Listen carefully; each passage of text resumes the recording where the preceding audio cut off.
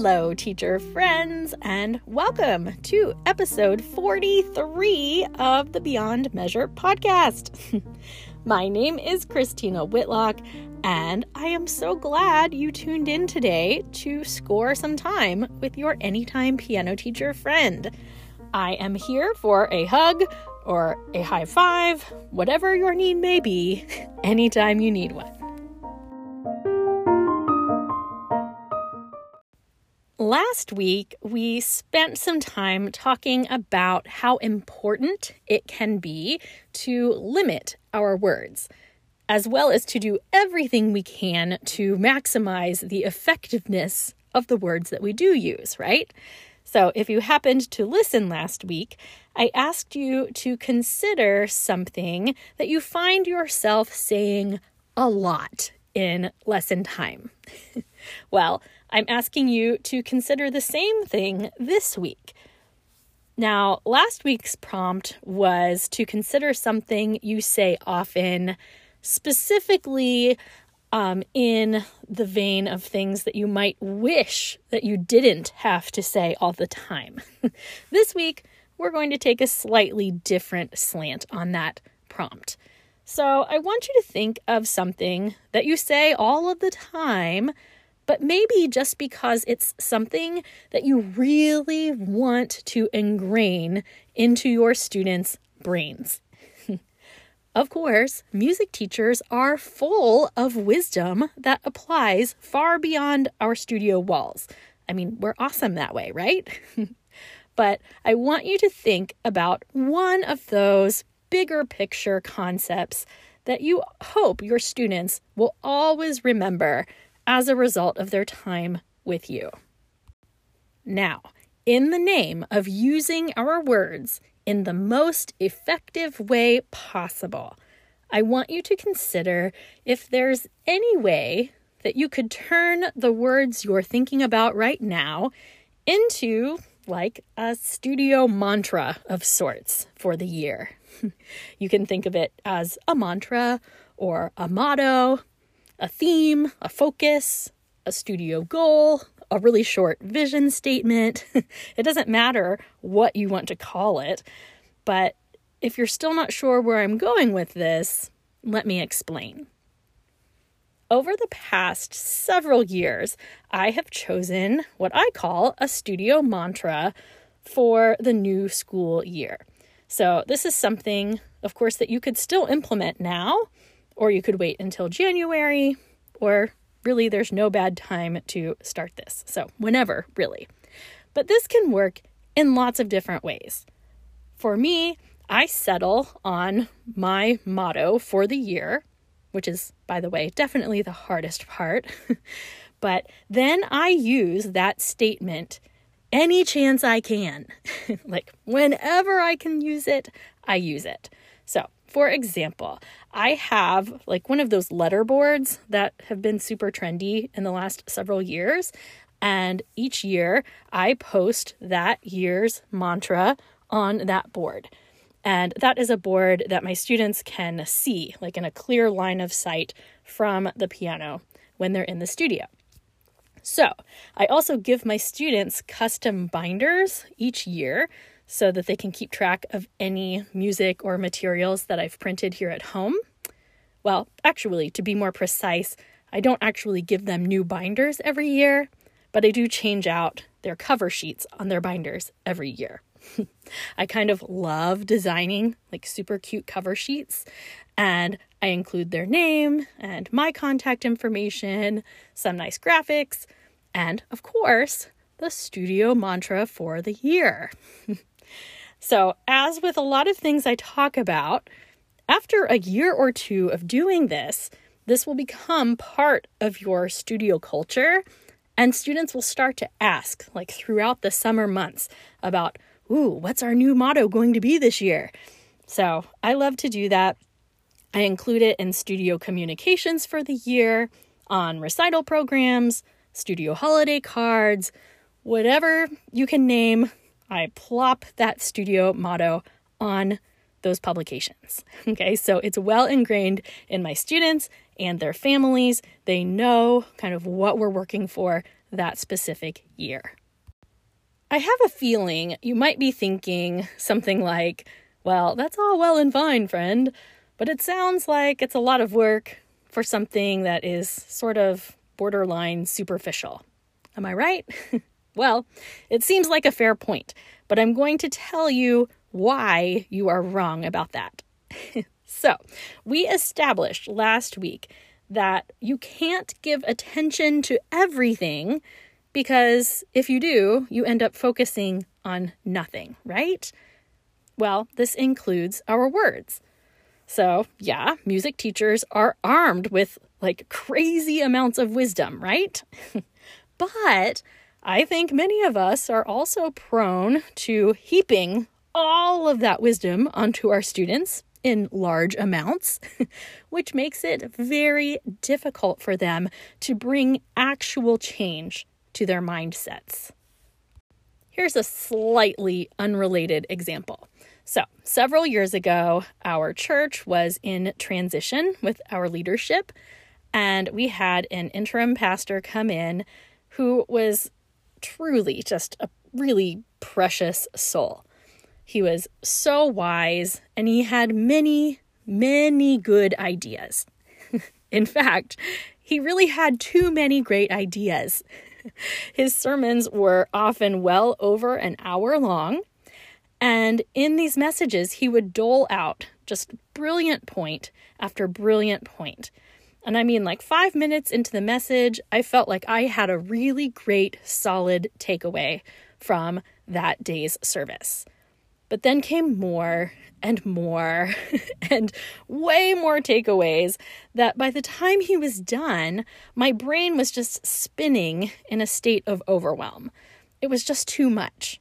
It was great advice. It was just sage wisdom.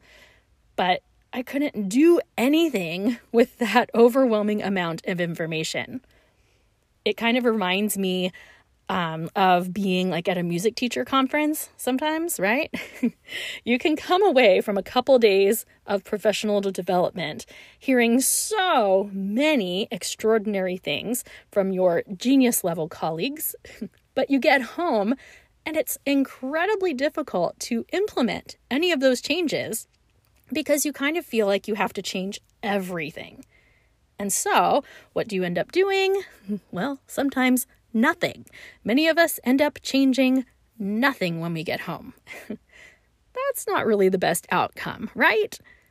So I have to point out that all of the instances I just described are moments where I, as a fully grown adult, have felt overwhelmed by too many good words. So if we, as grown-ups, are this easily overwhelmed by well-intentioned ideas, just imagine for a second how a child is supposed to feel. We can't possibly expect our students to soak up our wise words if we're throwing too many their way. Here's a super important truth for today. Are you ready? Saying it doesn't mean they've learned it. Am I right? Saying it does not mean that they have learned it. Enter the magic of a studio mantra. If there is an overarching lesson that you would like your students to learn for the year, using it as your theme for that year can be a really great way of communicating it on a deeper level. So, in my case, students see this mantra every week when they enter the studio. It's on the front of their binders, which they are looking at each week at home. Anytime I say anything remotely on brand with that motto, I point to it on the letterboard in the line of sight of my piano. And after a while, yes, sometimes students will kind of roll their eyes and say, yeah, I know. But isn't that kind of exactly what we're going for? That our words of wisdom are so deeply ingrained that students don't feel like they actually need to hear it again? I count that a victory. I want to build these ideas deeply into my students' thought processes. So, all this talk, and I'm sure you're wondering what types of phrases I have used for these mantras, right? Well, let's talk about some specific examples. Of course, you are welcome to use anything I mentioned today, or even better, I hope that this inspires you to consider writing your own. It can be a quote you love, an idea you find yourself repeating all too often, or I don't know, whatever the case may be.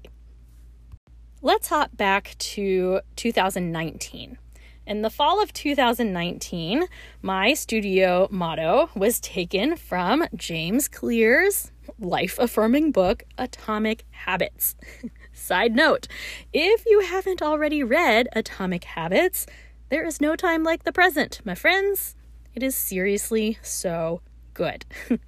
I don't know anyone on this planet who cannot bring some solid takeaways from that book.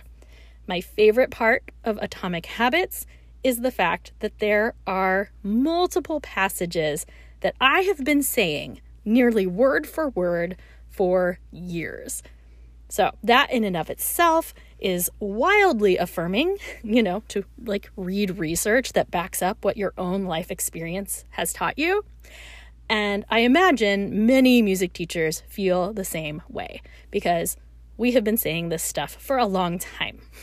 But I promise you'll probably pick up some new tips too. So, Atomic Habits by James Clear. It almost feels cliche to mention it because so many of us have read it and talked about how great it is. But here it is, one more vote for Atomic Habits by James Clear. So, anyway, back to 2019, my studio mantra was taken from James Clear's own words. You get what you repeat. You get what you repeat. So, it's a simple statement. It's a very easily digested thought. But it's also one that backs up something that typically takes me 7 times as many words to say. When it comes to practice habits, I am definitely prone to launch on a lengthy diatribe that basically says, if you practice something 8 times incorrectly, then play it twice correctly and move on, well, tomorrow your body is still going to default to all those mistakes you made for those 8 times, rather than the 2 times you did it correctly, right? We all know this to be true. Well, simply saying you get what you repeat is a lot more effective. It's a lot less words. It's a lot more effective. So, in making that my studio motto for the year, I got to launch on the lengthy treatise explanation once, then point out how the motto kind of summed it all up. And then the rest of the year, anytime we talked about practice habits, all I had to do was point to that sign and say, you get what you repeat. It's a good one, right? Let's talk about fall of 2020. Well, in the fall of 2020, we were still, of course, up to our eyeballs in pandemic living. We were embarking on a school year that no one knew how it was going to roll. We were coming off our first few months of online exclusive lessons, and we had an unknown number of weeks left in that format. So I felt like it was a perfect time to focus on one of my own Achilles heels, which is perfection. Perfection. Much like I talked about in episode 41, where I mentioned about the importance of being solid before we worried about being spectacular. That year, I chose to focus on the very simple, very widely used adage, progress over perfection. So for fun, I made the letters on my letterboard all crooked for the word perfection. So progress was neatly written and perfection was all messed up. And I've got to tell you, that drove lots of my students crazy. So could I have straightened them out? Sure. But why would I? Because my students continued to look at that board with the words progress over crooked perfection every week. So, I don't know. I don't think I have to talk about why it's so important for musicians to focus more on the idea of progress than perfection to you, because I think you already know. But that was our 2020 theme. That, of course, brings us to this fall, which is 2021. I really agonized over this year's theme, like more than I usually did. And I just really wanted something in the vein of that whole solid before spectacular kind of thing. But it was just pretty similar to last year's theme, and I haven't quite figured out the phrasing that I want for that one yet. So anyway, I settled on this. Drumroll, please. Invest in your future self. Invest in your future self. So here's the deal. I remind my students all the time that future Stephen or future Kelly will be grateful for the work they're putting in today. A month before any kind of performances, I am always reminding students that they need to be putting in the work for their future selves. We spend a lot of time talking about how great it will feel to accomplish their goals. We invest in our future selves. And now, again, I get to do a deep dive on that concept once, maybe twice, with each student, and then it's smooth sailing. I just point to the sign on my wall. I don't even have to say a word. Or I just tap the front cover of their binder, and they know what I'm going to say. Invest in your future self. So, in that, I'm saving words while I'm still communicating an important lesson. So it's just a win all across the board. Incidentally, have you noticed all three mantras I've mentioned are infinitely applicable to other areas of life? Is that on purpose? You bet it is. But here's my question for you. Even if you are not going to publicly declare a formal studio motto for the year, what would yours be? I mean, seriously, we live in the age of Instagram where you can find inspirational quotes and ideas everywhere. So if you're not feeling creative yourself, there is no shortage of online graphics on every social media platform imaginable to help you find one, right? So can you point to an idea or maybe a lesson or a mindset, anything that you believe deeply in enough to make it your studio focus for this school year? It really isn't too late. Make a cool graphic online, print it out, and hang it on your wall. Make your students repeat it at the end of every lesson. I don't know, put it on a t-shirt. It doesn't matter what you do because the possibilities are endless. I just think that this idea can help your efforts, first of all, to appear more professional, more organized, more thought out. But truly, I think it really just helps you focus your attention on something that you really, really, really, really believe. And that attention, friends, is what's going to make you a better teacher.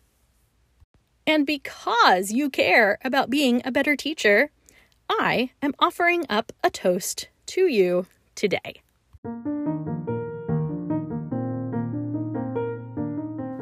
Music teacher friends all around the world, our words are very powerful. They carry with them such influence and such wisdom. The power to build up as well as the power to destroy. Our words draw our students closer to us, and they can also cause distance. So, as you continue to consider the priorities that you are communicating to your students, may you be inspired today to consider a studio mantra, even if it's just for you. It's not against the rules. You don't have to share this. It can be just something you use inside your heart. I am here cheering you on, quite literally, as you ponder what really means the most to you in your current season of teaching. And when you figure it out, I wish you luck in finding as many ways to communicate that as possible. So, cheers to you, my very brilliant friends. Hear, hear.